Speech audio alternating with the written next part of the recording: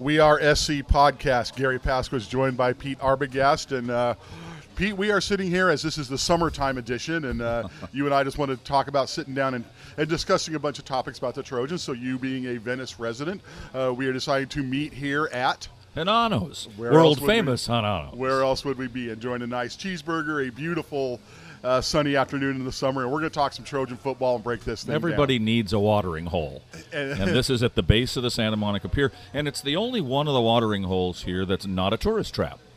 So it's the local place, and if you're sawdust on the floor, and sure, at night the place is hopping. There's live music here, so it's all good. And this is the spot we've been talking about doing this years. here for years, and here we're finally making it happen. So as we're sitting here right now, Pete, we're a little less than a month away from the Trojans meeting back up for fall camp. We were talking about it. Media Day is coming up here in a couple of weeks. So that air of college football is starting to sniff around again. As we're sitting in this spot, what are your thoughts on the Trojans right now and what's coming up this year? The first thing that happens for me is right at the end of May when the magazines show up at the local Ralph's. And so now I've got the magazines and the weather is switching, and I take the chair down to the beach and I just flip through the magazines. For like 2 weeks I'm just going, and for the first time you're just going really fast through it, and the next time you're looking at all the teams you're going to play, and then eventually you're looking at everybody. Looking at everything. So, you can really get in. And there's 4 or 5 of those that come out, and they kind of piggyback each other. So you've got a good month of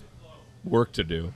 Work in quotations, well, air quotations. This is hard stuff. But what I find is about these magazines now is they get printed so far ahead. Oh, and there's just times that things are obvious. I don't want to say guesses. You got to be first. You got to be first sometimes, but that also this and this is going to happen. Well, no, maybe not. Jackie Jones is set to be the starting quarterback for the Trojans. Maybe not. Yeah, well, maybe not. So things do change a little bit as the summer goes along. I always drink the Kool-Aid, Garry.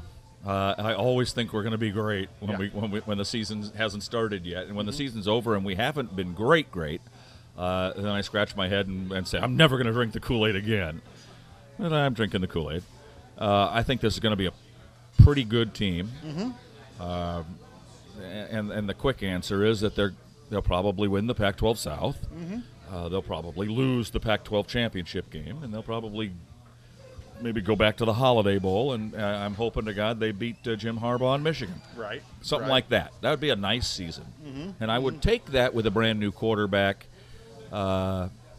being the real piece of the puzzle that we haven't seen yet. That we don't know. No matter how great he is, if Daniels is the guy, and I think he will be, and we'll talk more about that certainly. He's still a freshman. He's not just a true freshman. He's a sub-true freshman. I mean, a guy got out early from high school, so that's a real question mark, no matter who he is. And it is interesting, like you say, USC is kind of the presumptive favorite for the Pac-12 South. Now, like a lot of people saying, okay, SC Washington in the Pac-12 title game. And if that happens, those going into the season, those probably are the 2 best teams. Sign the deal right now. Sign the deal right now, because I think, and we'll break it down more, but I think you do look at this defense right now for the Trojans, and boy, that's what I'm hanging my hat on every time I come back to it. When you see it in the summer workouts, boy, there's a lot there. They look strong and fast and talented, and the best part of it all is that they're deep.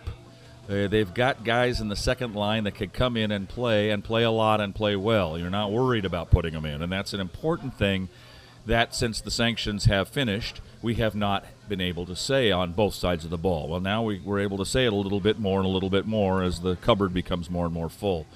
I'm impressed with the defense. I think there's some guys that are going to have much better seasons than they've ever had before, and it will keep a young quarterback on the offensive side of the ball, no matter who it is, from having to fret too much, because they're going to keep them in the game, especially early in the season against teams like Stanford and Texas. They'll keep SC in the game, and maybe the defense lets the offense catch up. And that's one of the things I want to kind of segue into Clay Helton here to start. That opening part of the season, you're going to have a quarterback competition, and we all know how things went 2 years ago. I think that was the first big decision that Clay Helton was faced with as a head coach. And I think even in hindsight, he would say, you know what, there's some things I would do different. But now he's going to have it in practice now to make that kind of thing again, because you do have 2 tough road games out of your first 3 games. You can't be dilly-dallying around with going on the road to Stanford and going on the road to Texas. So where do you see Clay Helton at just in command of this program right now? I thought he made the right decision a couple of years ago and brought the new quarterback, Darnold, in at the right time, not throwing him to the Wolves against those teams at the start of the season. I thought that changeover occurred at the right time. I thought they were unlucky to lose that Utah game. Oh, man. And had they won that game, it's a little bit of a different look to the season. It would be very much a different look. Yeah. I don't think that's going to happen this time around, and I think he's got firm understanding of this. And here's why. If we're going to let the cat out of the bag as far as JT Daniels is concerned, if he's as good as advertised, and by all accounts, having watched him in high school and seeing all the film and knowing what people are saying about him and the coaches are saying about him, how smart he is and all that stuff, he's a 3-year guy. You're only going to have him for 3 years. So if you don't start him this year, then you've got the same problem next year, and now you only have him for 2 years. I don't see any way that he's not the starting quarterback at least after the Texas game is over, if not right at the start of the season. And I think it'll be at the start of the season, personally. Yeah, and I would agree with that. And I think part of that is when you go out to the PRPs this summer and you see what's going on, I think Matt Fink and Jack Sears, I think both of them have good qualities to be a starting quarterback. I am surprised more with Sears, having seen him in high school. I would be hoping for him to be mounting more of a challenge right now. But when you go out there, at the very least, Pete, they're all even when you look out there. And I would even say JT's throwing the better ball, JT's throwing the better timing. If he's doing that just in his first 4 practices and summer workouts, like you say, I'm guessing by the time fall camp rolls around, he's already got a pretty good mental grasp of the playbook and everything. I'm going with the younger guy as well. So I'm with you. I would be almost surprised at this point if he isn't the starter at the beginning of the season. And then what happens to the other guys? Well, that's a big part of the equation. They're not both going to stick around. I can make an argument if you're sitting there saying, okay, if Jack Sears is really your number 2, and that's a guy who you're 1 step away, so Jack Sears stays. I think what you talked to Matt Fink about, if indeed that scenario comes about, you are likely, this is your 3rd year, at the end of this 3rd year, you're probably getting set to graduate at the end of this year. Why transfer now? Wait till after this year. You can go anywhere you want. Go anywhere you want for 2 years of eligibility with an SC degree. Do those 2 guys believe that they're going to be professional quarterbacks? I don't know. Okay, well, if they don't, they should just stay at SC, get a nice SC degree, have a good time, play a little football, and move along. And that's what I would say to Matt Fink. I think Matt Fink is a terrific athlete in a real good-sized body, and I think he's a good football player.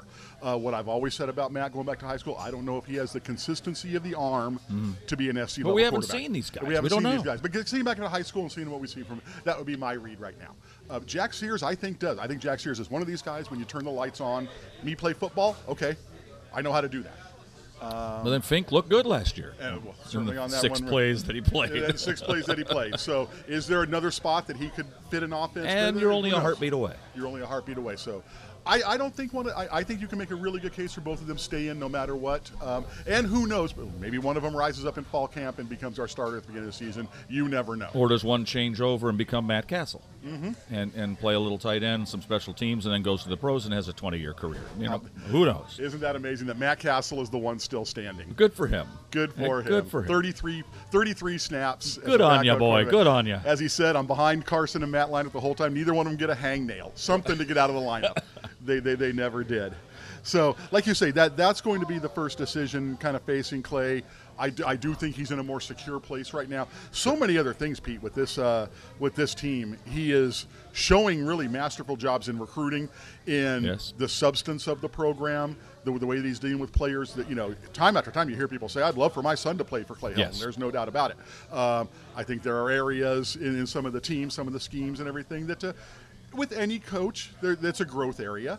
But as you're sitting here heading into the season, what are some of the key areas you're sitting there saying, picking a quarterback, offensive line, scheme, defense is pretty good? What are some of the areas you're looking at? And I'll ask you, isn't this really his 4th season as head coach? Sure. So we're talking about 2 Pac-12 South championships and a Pac-12 championship. Pretty good. And a BCS bowl, if you will, a New Year's Six bowl. and 2 Holiday Bowls against quality Big Ten teams. A win and a loss against Nebraska and Wisconsin. These aren't directional schools. No, they are not. These are good teams. And that Wisconsin team ended up being pretty good last year, as I recall. The anomaly there was that we did not play well against Ohio State. Didn't even play well, and I would add Notre Dame to that as well, and Ohio and Alabama. So there are some glaring weaknesses with this team when it comes to the national picture. And they start up front. Okay, so let's go back and talk about Clay. I agree. He's a coach. He's a parents' coach. He's a players' coach. He's a coach's coach, and he's a media coach. Everybody loves him. And he's straightforward. He's no BS. He tells you what he means to say, and when he doesn't want to tell you anything, he'll tell you, "I can't talk about that," or "I don't want to talk about that." And he tells you that. That's fine. It's straightforward. Exactly. He's not being BS. That's what you get from a guy like that. He's a genuine human being. How many of those you got in pro college football? I'm not counting them on too many hands. Okay. All right. Anywhere. In any profession. Never mind the political climate. It's heartwarming to see a guy like that succeed because you root for him as a man, as a human. And then he surrounds himself with good assistant coaches. Some of them are very young and are learning on the job, which is fine because they're going to be good assistant coaches themselves, really good. Some of those young kids are going to be head coaches in college football someday. And they recruit. Like you said, they recruit the heck out of the thing, and now you got to coach them up. So everybody's complaining about being in the national picture and not just being in the conference picture.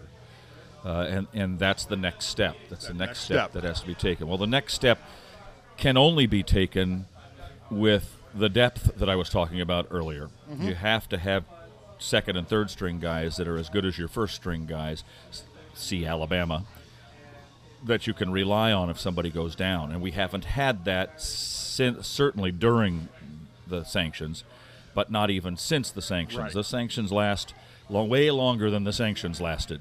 And we're just coming out of that last year, and now this year, here we go. We've got a pretty good defense and some depth. The offense hasn't quite caught up to that yet, but I expect that to happen in the next year or two, and then we're back and it's all over.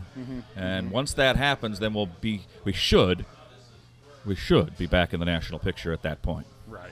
I don't think that's happening yet.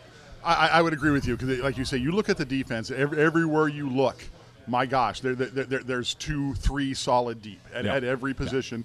And what I really like about the defense for this year is the senior leadership, the veterans guys. So many guys who could have gone to the NFL, it would not at all have surprised you, and they all came back. And so that's a lot. Porter Gustin, Cam Smith, Marvell Tell, Biggie Marshall. At every level, that's a guy who could be in the NFL right now, and guys who have played a lot of football for the Trojans. So I really, really like that. If they put up the kind of negative numbers that I expect them to be one of the top defenses in the country, numbers-wise, statistics-wise, pro scouts will then start paying very close attention to the members of that unit because of those numbers, and they'll probably will have improved their draft status as a result of having all stayed together. I would agree with that. And then what do you think about this, like you say, the so much increased depth? And the talk with Clancy Pendergast, hey, Clancy doesn't rotate a lot of guys. He doesn't do that. And he has said in spring, hey, I have the guys now. Right. I can do that. That's all it is. You look around and you look at nose tackle, Brandon Peely, Marlon Tuipulotu, Jay Tufele. Well, that's a lot of guys. You look at the linebacker depth, and holy cow, some of these guys. Levi Jones, we can't get on the field yet. These are good football players. Which is ridiculous. Well, yeah, these are good football players out there. So that's what really gets me excited about this defense. Is boy, now if you can really rotate and fly around with this group, who even these second string guys have been with him for 2-3 years now. And rotations come with blowout wins, which helps. If you get way ahead, then you can stand to put some of those guys in and get them some time. And that may not happen right away when the season gets underway, but as it goes on, he'll be able to do that. And I'm glad that he realizes he's got better guys now. He's got more better guys. Right. That's what it is. Right. And he'll be able to use his talent in a more creative way. And we flip it over on offense. I think one of the things that is probably the chief complaint among my fans on the message boards and people that are watching USC right now is, okay, we have an offense that we know can score, an offense that we know can put up numbers, but when you get to an Ohio State game, when you get to an Alabama and Notre Dame, that's big boy football. That's the kind of football that you and I grew up on with USC, and USC has never had a problem matching up and imposing will, maybe every now and then, but we've had those 3 losses were notable. And to get back to that national stage, to get there, the ability to power run game when you need to power run game, and is that our scheme anymore? Is that our identity? It kind of feels like we're caught in a halfway point right now on what we want to be, and that's one of the more interesting things I want to see this year. I'm intrigued by the addition of Tim Drevno to the staff, and it does seem to fit. If you're going to have an inexperienced quarterback, no matter who it is, you've got some good running backs, and you've got a veteran offensive line. It may not be the 79 offensive line, no, but it's a veteran offensive line, and so if you can add that element more to your offense, I think that would bode well. I'm going to throw out the Notre Dame game from last year, and here's why. It fell apart due to mistakes and fell apart quickly, and all of a sudden you're way behind. And I hate to say it, but I thought we gave up a little bit. It's like it was that kind of night, and Notre Dame was on fire, and they just kept foot on throat, as they say. And I thought we just kind of hung our heads a little bit that day, and I was a little disappointed about that, but it's certainly human nature and understandable when things go that way, especially on the road. I don't throw that into the same pile as I do the Ohio State game or the Alabama game where we were manhandled. I say that under normal circumstances in a neutral field and we don't make the mistakes we made, and that's a lot of ifs, that we play Notre Dame better straight up. Maybe we lose, but we play them better anyway. But big boy football is exactly right. We didn't do anything particularly wrong against Ohio State, I didn't think. A couple things, but the things we did wrong, they kind of made us do wrong. The forced interception, the scramble, that kind of. Ohio State was kicking our butt on the line on both sides of the football.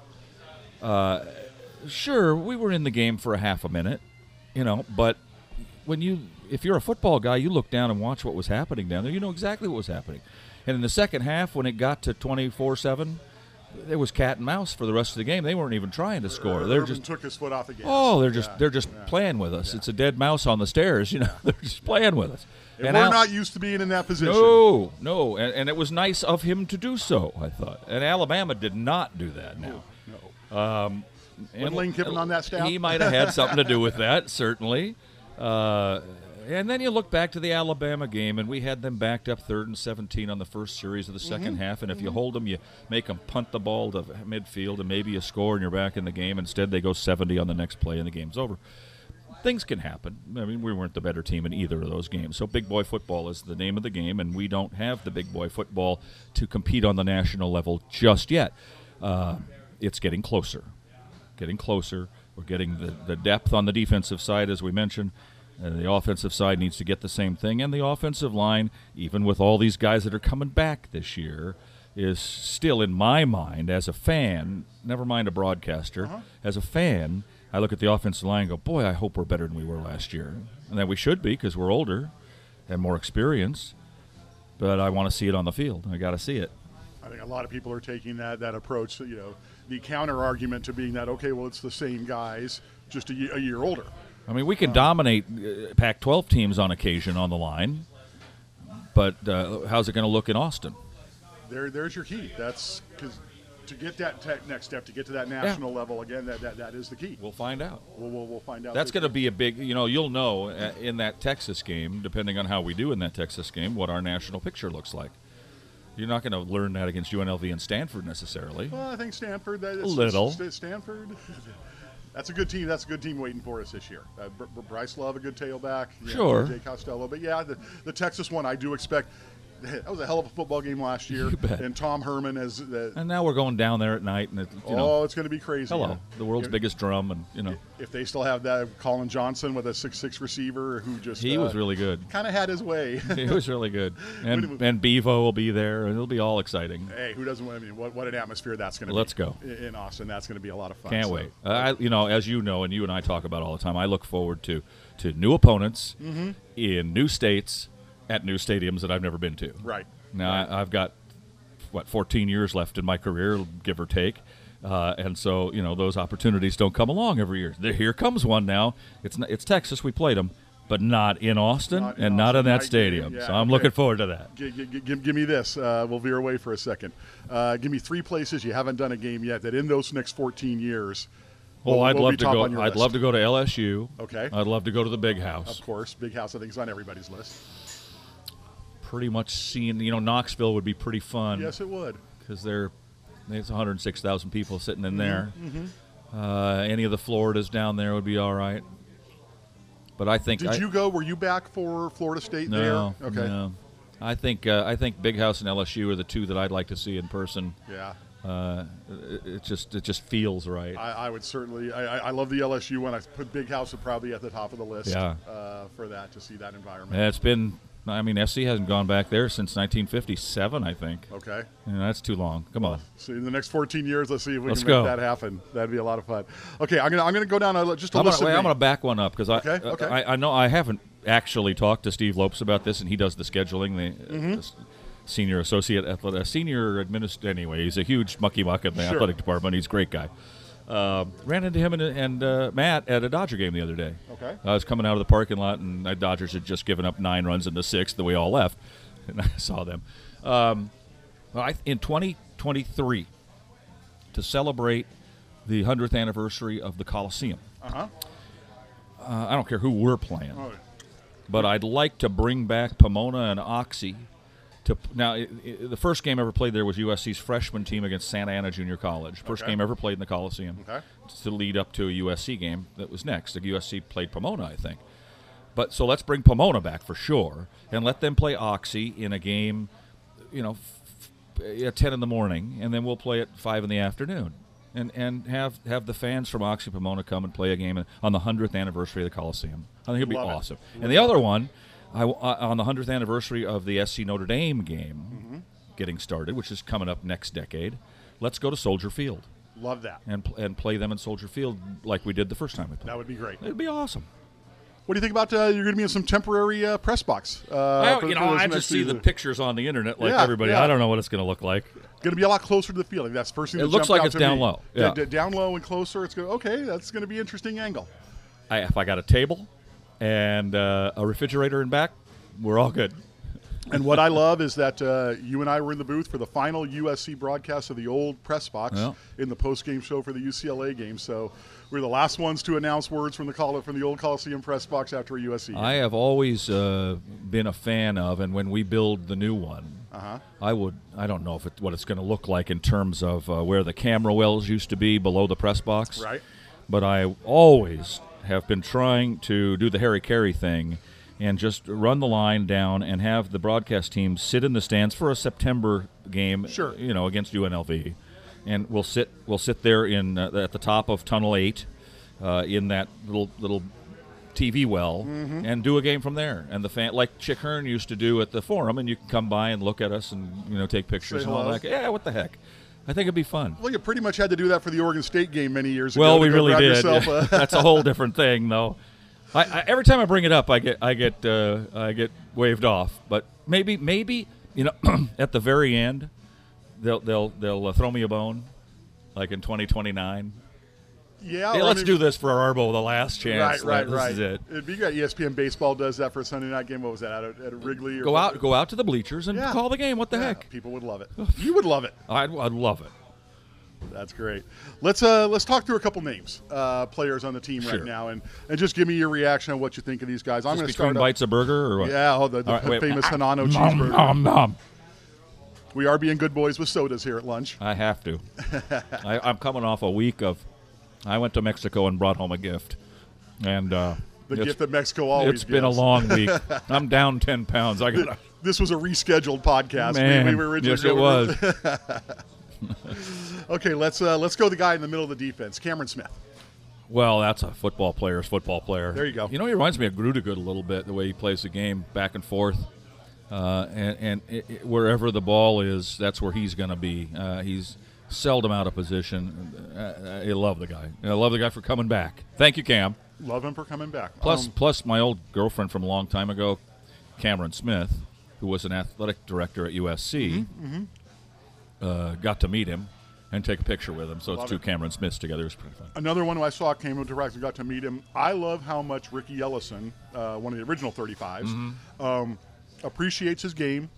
And really, when there was talk of giving Cameron 55, and Ricky was leading the charge, no, you are a perfect 35. Yep. And so I love the fact that that kind of jersey number has been kept alive. Wasn't Petros 35? Petros was 35. Scott Ross? Scott Ross. Was Rex Moore 35?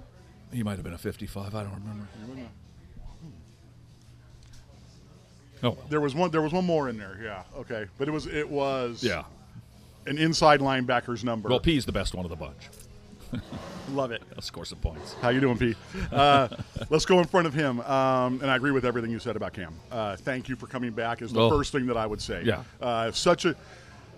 Just what that does for your defense to have that rock in the middle there where it just knows things inside When you out. draft him next year, NFL people, you'll be very happy with the high motor, high skilled guy that's great character. You can't lose. You cannot lose. Let's go the guy in front of him, Porter Gustin. What a man. Harvey Hyde, our good buddy, the coach, he doesn't like the way he dresses at practice with the showing the bare midriff and all that. Shorts rolled up. Yeah, I like it. Get out there and grunt a little bit. He's old school. I like that about him. And he's, I hope he stays healthy. He's a big mean SOB when he's out there on the field, and we need more of those. It seemed to me like he was playing almost like with house money in spring with his injury and being able to come back for that senior year with everything. Just seems like now it's, there's always been an intensity about Porter, I think is a good word to describe it, an intensity that bordered on a serious edge. And it just seems right now like he's a little more vocal, having a little more fun than maybe he was in the past. Team leader. Without a doubt, him and Cameron being the two guys invited to media day. But I'm with you 100%. His health is everything, because if he's healthy, what a difference he's going to make. Stay healthy and sick him, kid. The guy who is impressing me as much as anybody in the summer workouts that I'm absolutely loving is Brandon Peely. Well, I'm glad to hear that. Because he came in, we didn't know much about him. No. Other than, here's the kid from Alaska. What does that mean? And a big furry teddy bear sort of guy. But he was a giant, and he plugged the hole pretty well. I just want to see continued improvement from him. I'm not sure how good he can be yet, because we didn't see a ton of him. When we did, I thought he played really well. I just want to see continued improvement. To get honorable mention, all Pac-12. Yeah. For a guy who only played half the season. Right. He looks so comfortable out there right now. Like you say, last year he just kind of showed up, a big teddy bear, happy to be there. Now he's out there doing everything, and to me, he looks really good in the athleticism department out there, and at 340 pounds, whatever he is, I can't wait to see him. If you can pull that off at 340, that's good. Well, how about the picture on the internet? It was from a couple years ago, but he was still probably in the 3-biscuit range. And his sister is, she was the Alaska Girls Athlete of the Year this last year. She's given him a piggyback ride, and they both got big grins on their face. Miss Alyssa Peely, if you can give your brother a piggyback ride, come on in. Come on in. That's quite the statement. But glad to see Marlon Tuipiloto behind him. He's been out there at workouts, hitting the sled, hitting the bag drills. If you can do that with your back, if you're to that point right now, that's very encouraging. Another guy we need to get back, get healthy, and have him play and be productive. And, football's a gruesome game. It's great to watch, but tough to play. And we lose those guys. That was a tough one to lose last year. It was. Speaking of guys that we have out of action right now, Stephen Carr, we lost him for a foot injury, then a back surgery. He's out there right now doing sprints. Saw him doing a workout with Russ Romano the other day. He's running. He's running in a straight line and sprinting. Stephen Carr is a giant crossed fingers for me. Oh, my goodness. That is one of the, if not the biggest key to the season for me, is having Stephen Carr fully healthy and ready to go. I like Cedric Ware. I like Vi Malapai. but I love Stephen Carr. I think he's the best of the three. I think he's got a chance to be great, a real great running back, a great USC running back. You have to stand up when you say that. You've seen a few. Yeah, back to 62, so yeah. He's got a chance to be a great running back. And so it's imperative we keep him healthy. Got to figure out a way to big crossed fingers. What is that it factor that he has? I know what I think it is. And I love the statement he made, good talking about what you made. When he was in high school, there was some talk that Oregon might come in and steal him, and he made the statement to the effect of, I want to be a USC tailback, and I can't do that at Oregon. And he's probably not going to take film classes that he wants at Oregon, if you get what I drift here, DeAndre. Who? DeAnthony. Yeah, DeAnthony. Same thing. Who cares? Who remembers remembers you anymore anyway? Exactly. Not in L.A. I like the way he glides. His speed is deceptive. Much like, I'm not going you can compare people to Reggie Bush. The way Reggie Bush had that accelerative speed, and I think Carr's got that. He's a little shifty. He's not shifty like the last guy we had, but he's bigger, a little taller, runs a little more upright. But best thing I like is his early step speed and ability to. So let's say he's trying to go around the corner and some guy's chasing him. Well, he's got that extra thing, extra gear, and that's what sets him apart. Now I'm with you. There's a difference, like you say. Love Vavai. Yeah. If you got to go with those two guys, I think Sed's going to be a good pro. Good. I really think Sed's going to be a good pro. I agree with you. And Vavai he jumps out right now. And I think you're going to like the kid step too. The new freshman. He's a big kid. No, I saw. What number is he wearing? 30. 30. That's interesting. Yeah. But he's not missing 225 pounds if he's below that. Well, I'm hopeful he doesn't see the field. I would love that. What do you think about this new rule to be able to play 4 games and still keep your red shirt? It used to be 3. It used to be 3. That's fine. I'm fine. It's a little weird. And you can take them at the end of the year now. The 3 I think was at the beginning. Right? Also weird. Yeah. So if you develop as the season goes on, and your A guy gets hurt or your B guy gets hurt, and you come in and not blow out your. Think about that. Last year in November, we were getting pretty low on after we had burned Peely's year. We thought, we have to burn 2 Felles as well. Well, now we could have, and not had it hurt him. All right. Does this mean that my dream of a USC-UCLA freshman game could come to fruition?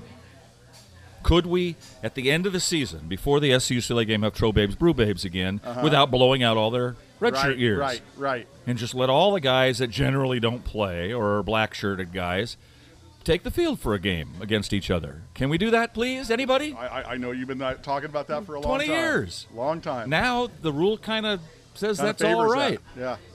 I do think yet another rule that favors the player. I like it. Fine. You mentioned Carr being an important guy to come back. I think slightly below that, but not by much. Daniel Immature-Bebe. Well, how much did we miss him last year? Talk about finger crossing. Yeah. I don't want him to be this guy. I never want anybody to be this guy. There's always that guy that comes out of high school as a great athlete, 5-star, 4-star guy, and then you're just terribly disappointed because he never, ever matures into a good college football player, and he's still stuck on the team, and he eats up the Scully and all. And gosh, he's got to play, doesn't he? He's got to play. I mean, we've got 2 other guys. Yeah. Petit and Cromenhook are pretty good. But even when he was in there at the end of the year, not at full strength, you saw the difference with the way the opponents had. They had to watch him. Yeah. He was so good 2 years ago that I thought last year when we talked in the early season chicken tour that he was the key to the season. And then when he didn't play, I don't think we were wrong. It killed me. People talk about Darnold, whatever perception there was that Darnold may not have had a good year as the year before.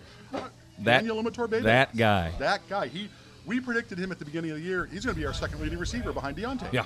Wow, well, you take that away. That's so tough. what's the status? I mean, is he? He has run 1 pass route in the player run practices. Well, that's not good. I was happy to see 1. Yeah. I'm happy to see him out there doing some warm-ups and getting in some kind of running action. Would I love it to be more? Yes, I would. But we haven't had that Based yet. on that, I mean, it's a wait and see for the summer. But if he doesn't come out guns blazing on August 3rd or 10th when they put on the pads, you've got to think that it's going to be a long uphill battle still for him. As you said, fingers are crossed at this point. Those are even bigger fingers maybe than Stephen Carr. Let's go out to the receiver spot. We got two good ones coming back even without Deontay, and that is Mr. Vaughn and Pittman. Yeah, they're really good. Everybody's going to have to be ready to go to catch passes from JT. And he's got the new guy, too, St. Brown. So, I mean, I like their size in particular. They both have great hands. I don't think you lose a lot. I hate to say this, and I'll whisper it a little bit. We've had a ton of great wide receivers come through over the last dozen years or so. Ton of them. And I liked Deontay Burnett, but did not ever love him as a lead receiver compared to Marquise Lee or Twain Jarrett or I'm just list the guys. I liked him, but I never loved him. I never thought he was an A guy. If we had another one of him out there, then he would have been even better off. The year before, super season, and that led us to believe he was going to have a better season last year. I think he should have. Never mind. He should have stayed. Yeah. Yeah. What, 86 catches last year? Good. You could have. If you. He should have stayed. He should have stayed. Yeah. You're a captain if you come back. Yep. You may not get the all-time USC reception mark. Be pretty close, though. You could have been pretty darn close and put yourself in some rare air. Yeah. So, good luck to you. Is he as good as Robert Woods? No. No. Is he as good as Marquise Lee? No. So. Yeah, you should have come back. Yeah. I think that's the common consensus. A guy like Toa Lobendon, been around forever. I'm running out of fingers to cross. Moving him to center, we've never really seen him there. We saw him there for half a game against Alabama. Then he got hurt. They've always assumed this is his best position. The great Paul Brown used to say, the more you can do, the more valuable you are to your team. And he's valuable right now. You can play everywhere. Yeah. It's great. Do a little special teams work, learn how to long snap, whatever you got to do. And keep those knees Glad he stuck around. Yeah, yeah. We've got some really good offensive linemen. And the backup guys, while young and inexperienced by and large, have some talent as well and are highly recruited guys from a couple of years ago. It's good to have a leader up front like that. Toe is that guy. There you go. Let's talk about the schedule a little bit. We talked about those two games up front. You got Stanford, you got Texas. Anything else jump out? Well, let me ask you. We'll do it at the same time. What's the record after 3 games? Sitting here today. Are we 2-1? Are we 1-2? Are we 0-3? Are we 3-0? I'm not ready. I'm not going to say 1-2. I'll say 2-1. But I think I loved what Jordan Palmer said when he went on Rich Eisen's show and talking about JT because he's been training JT. He trained Sam, and he goes, "I'm not saying this because of hype. I know what this statement's going to be." He goes, "If JT wins the job, he goes, there's not going to be a drop off at quarterback at USC." I agree. I agree. And to make that kind of statement, he goes, I also will say that this is one of the times that a guy can bypass his senior year to enter college early, and it's a good decision. It's the right decision. Yep. And so I've seen a lot of JT. I don't think it would be that hard of a thing. I could easily see 3-0 coming out of here. I think if you follow that formula of running the football with that good set of backs back there, and if Stephen Carr is healthy, but by the way, is a key element of that, and Daniel Motorbibi, if we're at full health. So I'm going to kind of hedge my bet here a little bit and say 3-0, 2-1, somewhere in there. Beating Stanford?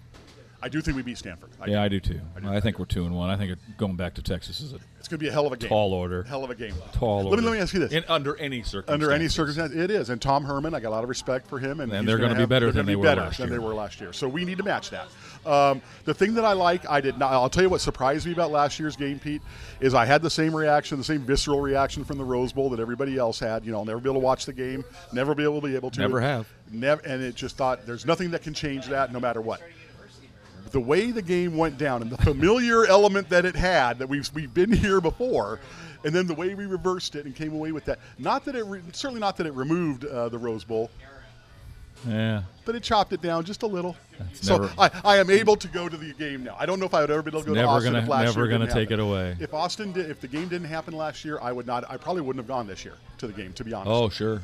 I can go now. Okay. All right. Well, you got to go anyway. That's the way I say it. let me talk about Daniels just a little bit. Two things pop out of my mind. One is that when he was a freshman at Mater Dei, Matthew McDonald was the quarterback at Mater Dei, and really good. And McDonald got earholed and broke his jaw and had to be out for quite some time, and Daniels came in as the wonderkind and never lost. And so Matthew comes back and he's ready to play again, and there's no place for him. You're not going to take this kid out. There's no chance. So now he's a 4-year starter at Mater Dei, and McDonald transfers out and plays well. 3-year starter. Okay. Plays well. Yeah, 3-year starter. All right. It should have been 4. That's right. Right. It should have been 4. And he sends McDonald packing, and McDonald's up for the starting quarterback job at Boston College, which is no small potatoes. Had a good year at Mission Viejo when he transferred. And he's, he may be the starting quarterback at Boston College. It's a good team. Yeah. Always. I mean, maybe they're 2-9 sometimes, but they beat us last time we played them. Last time we were there. Handily. So that stands out because he beat out a really good quarterback to take over a university program at Mater Dei. Second, I've heard from 2 separate NFL friends of mine that I made when I was in Cincinnati. And they both told me that in film sessions and in discussions with him that they've been told by coach friends of theirs, so this is secondhand information, but they've been told, and this is like a direct quote, that the kid was smarter than the coach, was pointing stuff out to the coach that the coach didn't know. And that's watching film in college film sessions. This guy has a different tick. JT does has a different tick to him about football. I don't know what he's like personally. I've never talked to him. I'll meet him for the first time in a couple of weeks.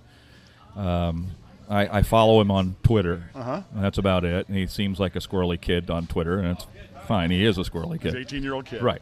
But he might be a little bit of a savant when it comes to this game. And he's a different deal. I'm not going to call him the chosen one like the guy across town was, but he may end up being the best we've ever had.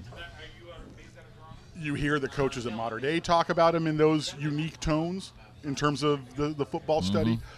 Jordan Palmer, who works with him, certainly talks about him that way. He talked about the draft preparation that he does for NFL guys, college guys making the transition to the NFL. He's like, JT's been sitting in those classroom sessions for 4 or 5 years. Right.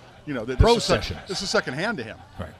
When he does this. There was a story from the one spring ball practice when he was behind the huddle, watching it with Clay Helton and Brian Ellis, and the play was run, and JT goes over to Clay, "Hey, coach, wasn't the tight end supposed to run this route?" Wow, already, yeah. And Clay looked at him and said, "I love you." Yeah, just like that. Exactly right. The reason I bring it up is because when it comes to those 3 games, I'm not discounting our chances in any of them. Because if he's as good as advertised, and I don't think he's going to do the freshman 15 touchdowns, 15 interceptions for a really good freshman quarterback. Right. I don't think he's doing that. I think he's doing 22 and 8. As a freshman quarterback, something around there. Would you sign that deal, or are you expecting more than that? I would sign that deal in a heartbeat. 22 and 8? Yes. Yeah. Yes. And so let's say if it is him, and you get through that first part. Now he's going to hear this. He's going to say, "I'm throwing 23." That's it. I love it then if that's what he's saying. But you get through those first 3 games, and then you get the meat of the Pac-12 play. That to me is the benefit of if you started him at the beginning. You get into the meat of Pac-12 play, and this guy's feeling his oats a little bit, and he's He's few games in as a starting quarterback. Right. I think that bodes so well for what kind of kid this guy is. The dark side of that, however, is if things go south. And you go 1-2 in your first 3 games, and now what's it look like? Okay. Then that's the thing where you got to say, well, should we start him in game 4 like they did with Sam? You wait, get these 3 games out of the way. Maybe you let him play part of the game against UNLV, and then you say, hold on a second. Which that red shirt rule allows you to do that if Can you want. split them up?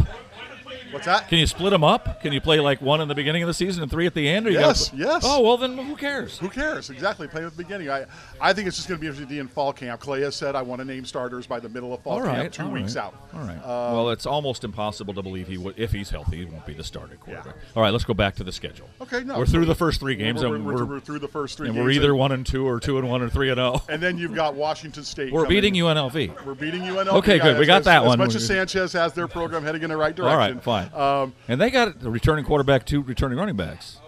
UNLV? They're going to be okay. They're going to be okay. Well, Western Michigan gave us a little. What's the spread? 26 on a hot Saturday afternoon. Hot Saturday afternoon. So 26. That's a lot. That's a lot against a team with a new quarterback and a defense that's 26. We'll see. I like it though. We'll see. Then you got Washington State coming to town on a Friday. That's a win. That's a win. Did you see that's the same night as Modern Day IMG? In town. That's fine. But I always hate I hate college games on Friday night Me for too. that reason. Shouldn't play high school on Saturday. Shouldn't play college on Friday. There you go. People forget the Washington State game was an aberration last year. No. We were missing at the end of the season. At the end of the game, when the game was on the line, we were down 9 offensive starters. 9, and we still almost beat them. You'll be all right. And we had one of the few flukiest things, the pregame collision, whatever. Oh, with it's Jordan crazy, wasn't it? and Jalen Green. Yeah. And that keeps both players out for a while. Yeah. I saw it. I actually saw it happen. I don't know why I was looking. Because you're doing the pregame show, and I had just said something, and JJ was doing his response, and I was just kind of surveying the field, and I actually watched it happen as I turned to JJ. I go, I think those guys just got hurt running into each other in a drill. Which, for people who don't know, when you look down there on the field before the game, people are closer in proximity than you might think all the times. They're running around. There's not a lot of space for people to run around. They're just running around. And you're kind of surprised it doesn't happen. They didn't see each other. It was like running into the goalpost. They did not see each other, not at all. It was like a cartoon crash. It had to be for both Tex guys. Avery, eyes popped out, teeth came out. And right. It was one of those. And I looked at them, and they both fell over backwards. I turned to JJ. I go, I think those guys just hurt each other. Not a good moment. It was not good.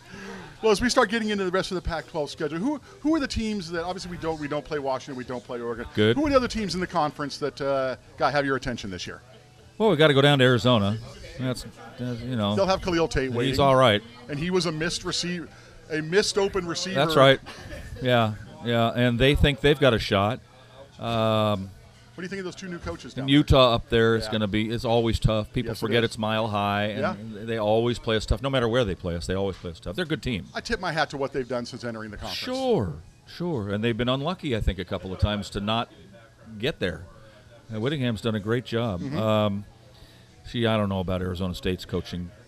It's either going to work or it's not. Yeah, I just don't know. He's an intense son of a gun, isn't he? Yeah. I look forward to seeing him at Media Day. Just see if he says anything. It'll be a while for them.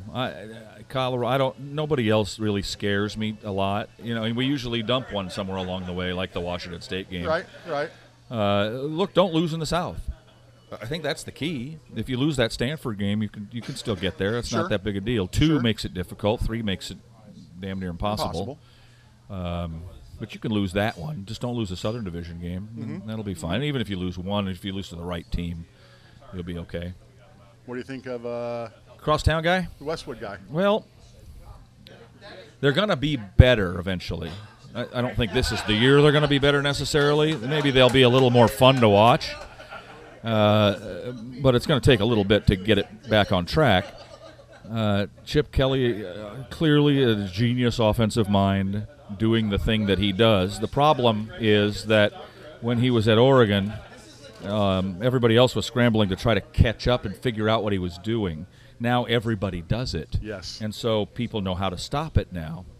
So I think it'll be less fun and convincing for UCLA and Chip Kelly than it was when he was at Oregon, except that he's in Los Angeles and he's going to be able to recruit even better athletes than he got at Oregon. So that makes them problematic. That's the trade-off. Yeah, it really is. Makes them problematic in years to come. I'm glad we have Clancy because he knows how to stop that thing pretty well. I think UCLA will improve over the next few years. I'm not sure that's going to happen immediately. Okay.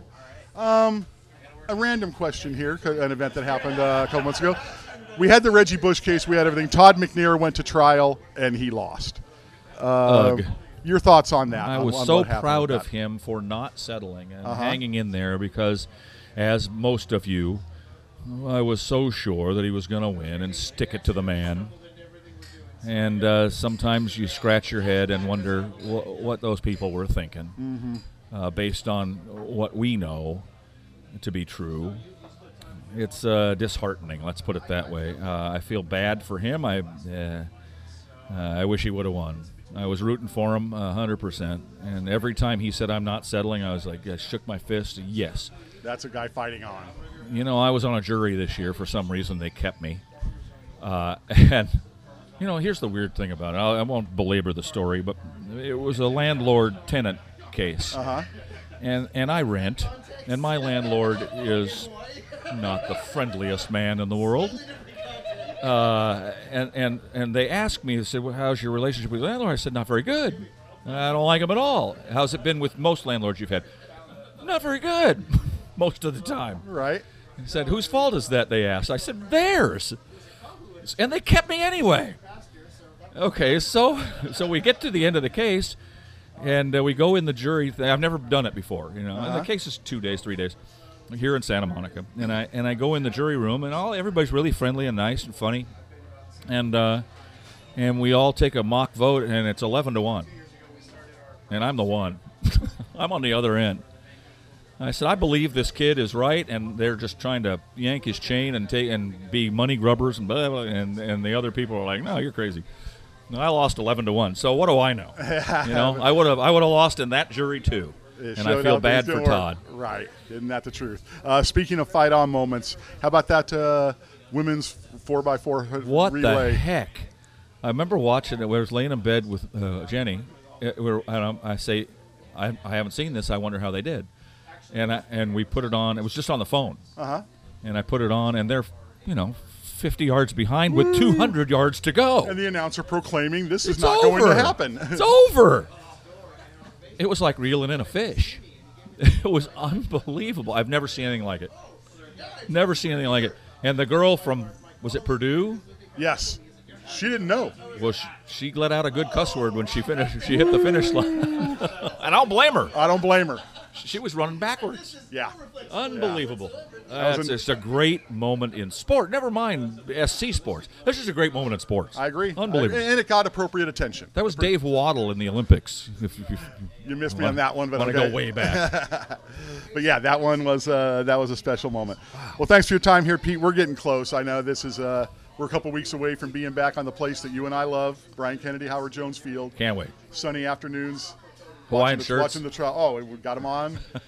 Watching their Trojans on the field. So it's going to be a lot of fun. It'll be great. I look forward to talking to everybody either on the Rubber Chicken Tour or when we get to opening day on September 1st against UNLV at the Coliseum. August 22nd, media night at Braemar Country Club. I believe that is, and I have talked to the guy that puts it together, and he promised me that they'll bring back the crab legs this year. So we're all set. Braemar Country Club on the Trojan Club circuit, unanimous vote. Highlight, best food spread. Highlight of the year, yeah. Well, they're rich people, they can afford that. And we enjoy it for that one night. That's right. Well, thanks for your time, Pete. For Pete Arbogast, this is Garry Paskwietz. You're listening to the WeAreSC Podcast.